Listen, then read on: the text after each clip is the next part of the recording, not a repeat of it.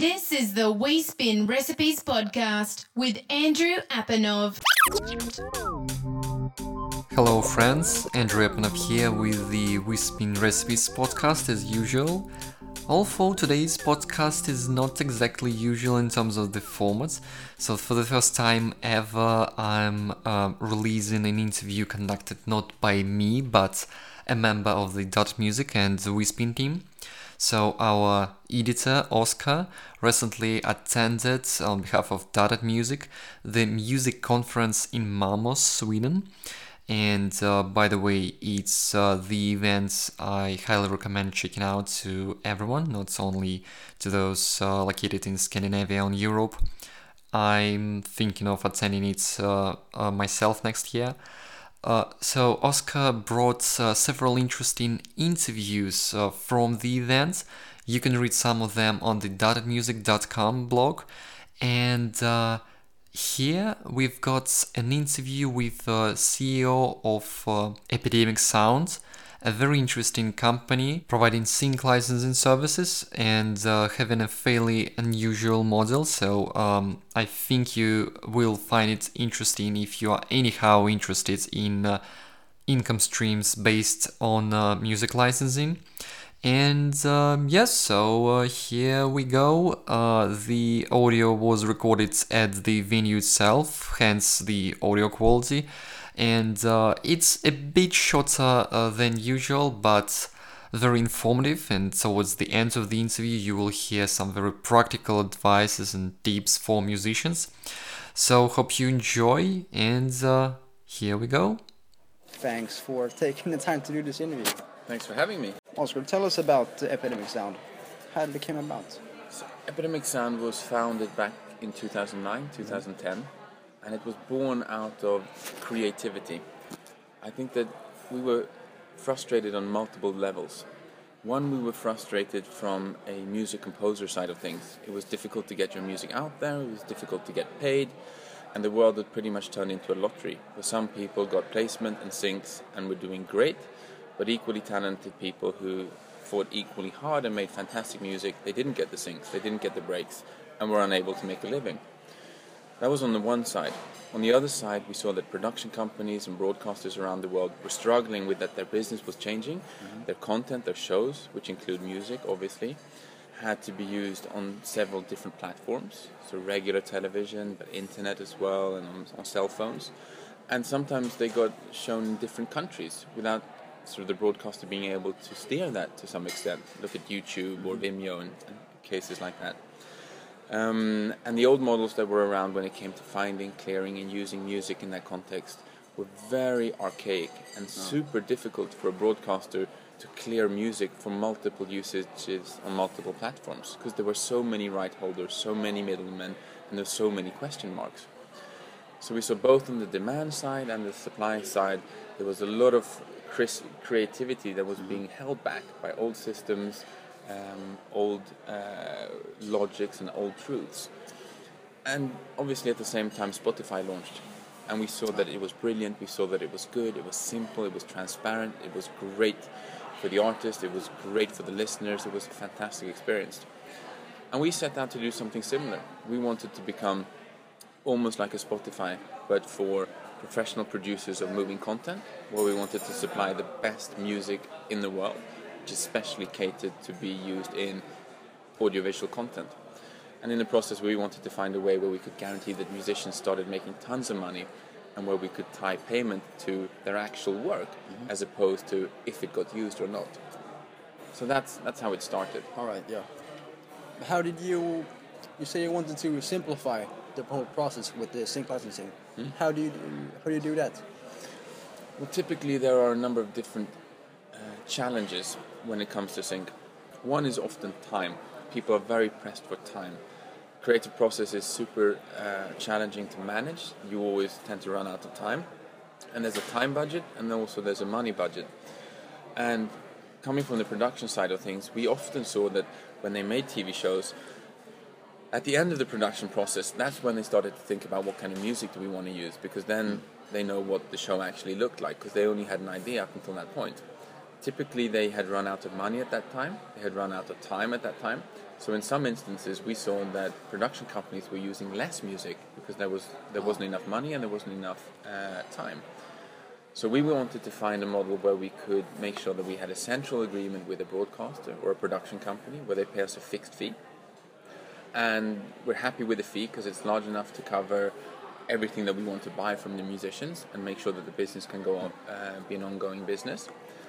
And we completely changed the rules for the production company. So instead of running out of time and running out of money, they now had an agreement where they had access to our entire player, over 25,000 tracks, where we make about 400 or 500 new tracks every single month. And then suddenly, immediately, they had all the music they needed from day one. So they could sort of make some different mock-ups. They could immediately talk to us if there was something that they needed.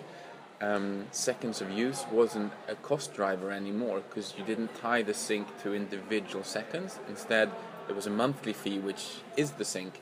And so they could use as much or as little as they wanted. So what we saw instead was that there was more music being used in content because they felt the creative freedom.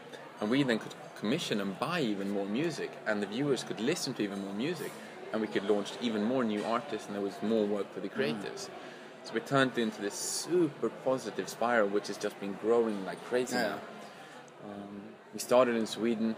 We're now in all the Nordic, Scandinavian countries, all the big TV markets in Europe.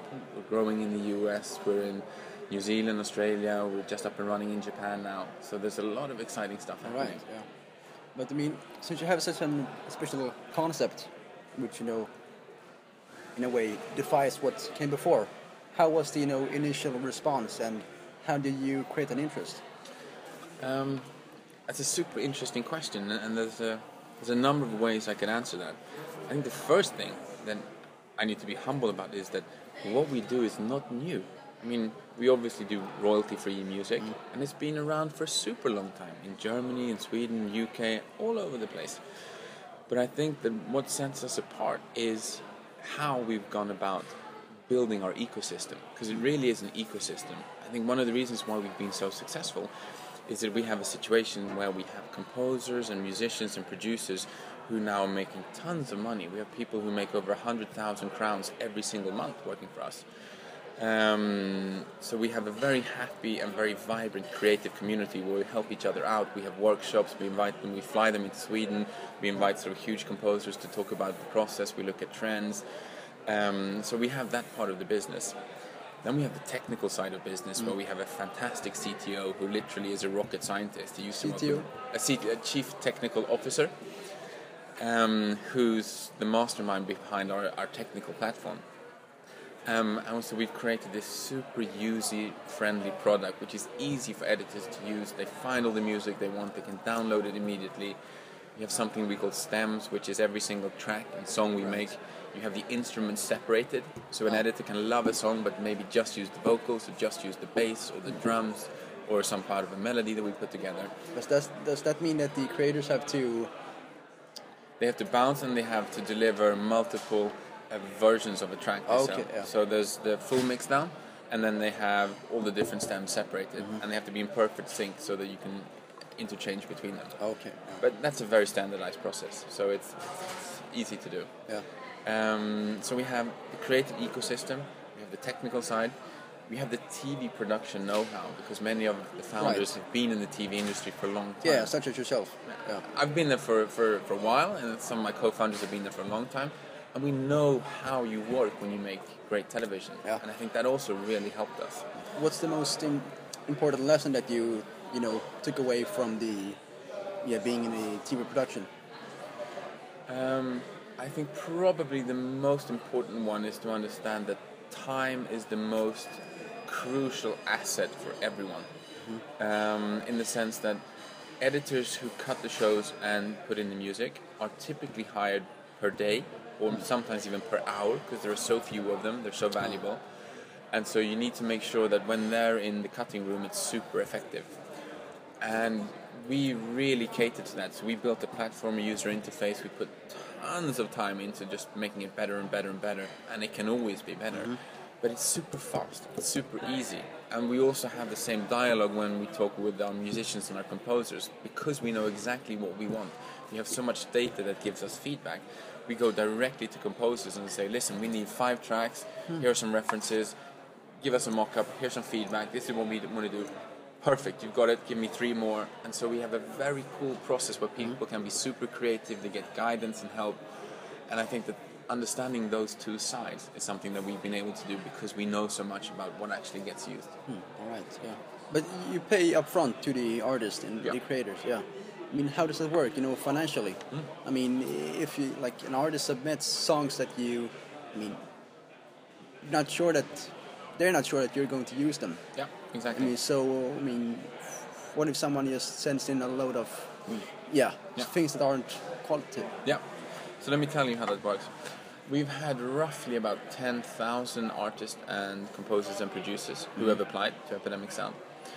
And I'm going to say that we work with about roughly 100 of them. So what that says is that we are not open for everyone. We encourage everyone to talk to us and to reach out. But I think we're very honest, and we also try to be very compassionate. But we say that this is difficult. A lot of people want to try and do this, but it's super hard making production music. I think one of the reasons is with commercial music and a lot of vocals, sometimes you can use vocals to sort of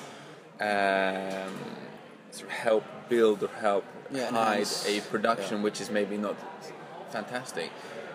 But since most of it is non-vocal, we now do a lot of vocals as well and are looking for that. It's very challenging. So we find that people are absolutely best in what they do, and we're looking for everything. People sometimes think that we only want typical TV music, but we're looking for, instrumental. We're looking for, I don't know the English words for it, but I mean people playing flute, banjo, trip hop, dubstep, everything, because we have 180 genres. So we really want everything, and we want people to focus what they're really good at, and then we buy that. And so there's a screening process. We have a huge A&R section where people listen, coach, and give them feedback. Once you're accepted, you start writing tracks for us. And the amount of money you get, it really depends. Because there are 180 different genres, some people make sound effects. So knocking on a table or in a glass, that's something that's super simple, and that's going to earn you a little bit of money. We have bands, we have full symphony orchestras who record stuff as well.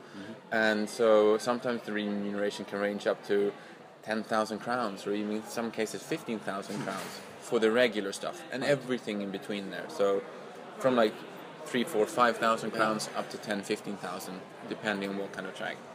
And this is for normal music. And what we do is we buy that and we own it, we put it in our library. We don't know if it's ever going to be used. So we take that risk, and the composer always gets paid, regardless if it gets used or not. And there's also a mechanism in there to protect the composer, because what we say to the people who we license our music is, you're free to use this music in normal productions where it gets used to a fairly small extent. If you want to use this in a massive ad campaign, or if you want to use it as the vignette for the 10 o'clock news, or for something that's going to run every single day on a big TV channel for a very long time, that's special usage. And then we negotiate an extra sync, so we get more money, and then we share that with the composer again.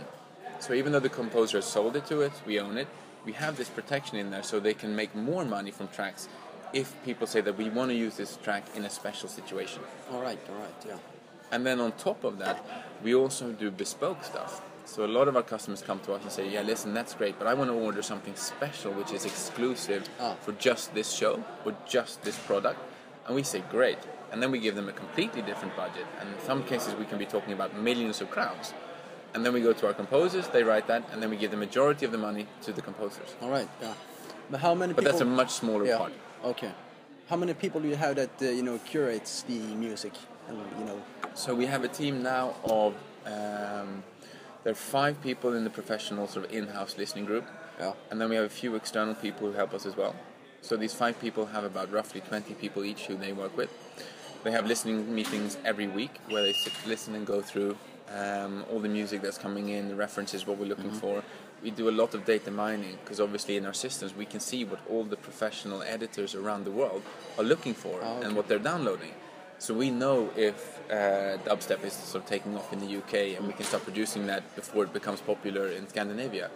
We know if soft melancholic first aid kit music is becoming popular in Sweden, and then we can sort of understand, okay, this is currently a trend. So we can use that kind of information. Okay. What decides, what the budget is going to be? Is it the program? No, it's never the program. No. When it comes to the budget, as we buy music, like I said before, maybe 400 to 500 tracks every single month, Yeah. regardless of how many customers we add every single month, because we're constantly growing. Excuse me, our library. So we set all the budgets, we say what we need to do, and it's based on what kind of stuff we're looking for. Like I said before, when you cover 180 different genres, Yeah. different kinds of genres have different price because they're different difficulties. We also look at the level of complexity, sort of the quality of the both the production but also the composition, and what kind of instrumentation, how many people you have to involve to make this track, if it's a vocal track or not. There's also prior history. People who work for us for a long time, obviously, sort of, you earn your stripes as you Yeah. go as well. So there are a number of different factors. Yeah. But we tend to find that people often don't want to leave working for Epidemic. Initially, we thought, when we launched the company, we thought it was about money. We said that, listen, we're going to do something completely different in the music industry. We're going to put all our money where our mouth is. We're going to pay up front for everything. And we thought that that would be fantastic. People like that. But what they like even more is the sense that there's a community. Because it turns out, obviously we knew this, but being a composer can be very lonely. A lot of people are at home when they record, or they're not sort of in a group, they're not in a context. Yeah. And it's super tough to be creative, to be professional, to be diligent when you don't have an environment where a lot of other people give you energy and stuff. Yeah, feedback or such. And feedback as well. So what we did in our group, because we have dedicated listeners, we email, we talk to our composers, our family all the time. We send references, we give heads up on plugins. All of our A&R people are super talented composers and producers themselves, who have produced and toured with many of the biggest bands in the world. So they can give super relevant context and feedback. So we work with great people, but we're fortunate enough to offer a context so they can become even better. All right. In some cases they want to diversify and do other stuff. In other cases they just want to deepen into a section where they've been sort of focused and they become even more skilled. Okay. What's the biggest challenge of your job? The biggest challenge of my job is branding. And I say that because what we decided to do initially is we decided to stay outside of the old traditional music model, which is you go through a collecting society. In some countries they're called PROs. Examples are Steam or GEMA and PRS and organizations like that.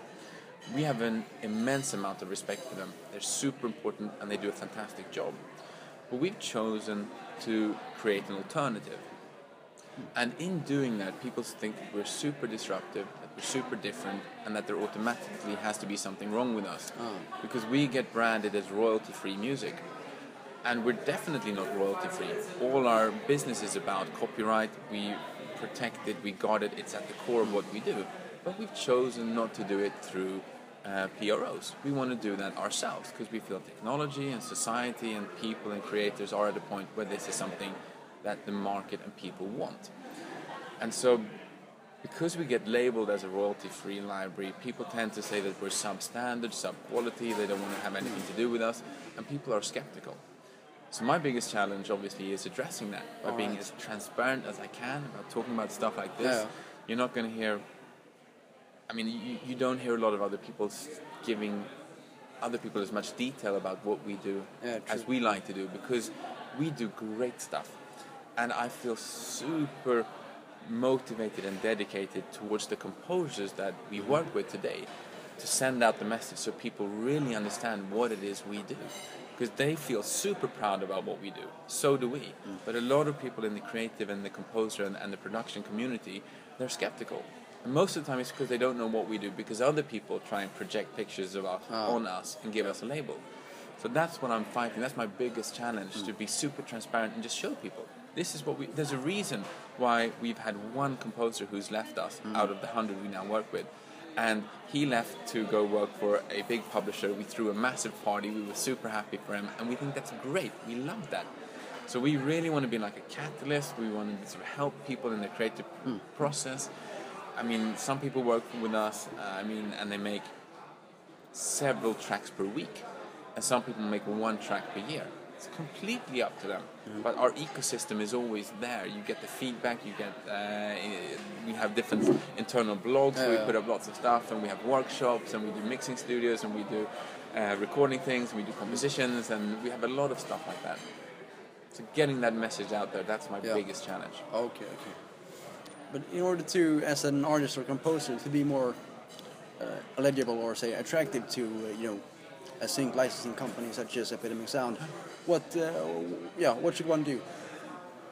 So I think there are a number of things you can think about.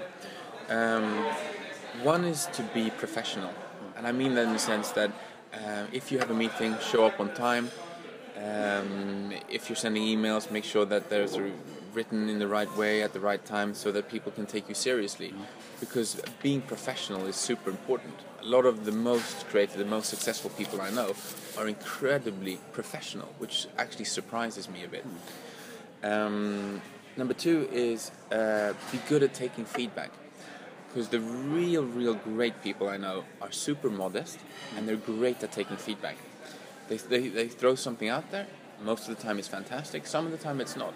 And when the people we work a lot with, our A&R can talk to them and say, this is great, this is not so great. Yeah. And they listen, they redo it, they come with alternatives. They're good at taking positive, constructive feedback and turning it into something positive. Because not only is it a necessity that you have to be able to talk to someone, but you as a composer or as a producer, you come out as much more professional if I feel that I can talk to you and you bring something back which is even better, because you've just proven that you're much wider than the stuff you already have shown you can deliver. That's great. And the third one I think is maybe try and be active. I mean, meet people. Make sure you have a network. If you're not a people's person, so you're not good at chit-chatting and talking to people, be an online person. Make sure you post stuff, that you're aware of things. And be humble without being shy. All right. You do that. Okay, last question. Cool. Why is it called Epidemic Sound? Epidemic Sound was a name that we came up with back in 2009, 2010. We think it works really, really well because obviously what we're doing, you see sound waves, they spread everywhere. We decided to start in Scandinavia. We decided to start with television. And then we said that from there we want to grow to other countries, to other territories, to other kind of work. As an epidemic. It spreads very well. It's also great. I mean, we ourselves don't use that name that much. We more say epi. And so over time, who knows if it's going to change around a bit. But it's our name. We love it. And we're spreading as fast as we can. Yep. All right. Thanks for your answers. Anything to add? No. Other than that, if anything, I'd love to encourage people, if they're curious about what we do, obviously just go to epidemicsound.com.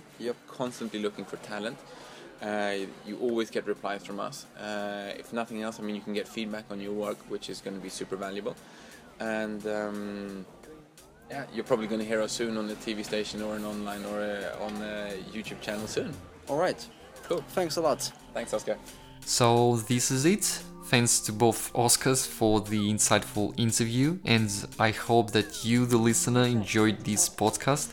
Please let me know what you think of the format, because we are planning to get some guest interviewers involved for some of the upcoming episodes. And staying in touch, we've got a number of new episodes coming out in the nearest future. And as a reminder, this particular interview was conducted at the music conference in Malmö, so you can find a link to the events in the show notes. Thank you for listening, and till next time. You have been listening to the We Spin Recipes podcast. Learn how we can help you improve your music career at wespin12.com.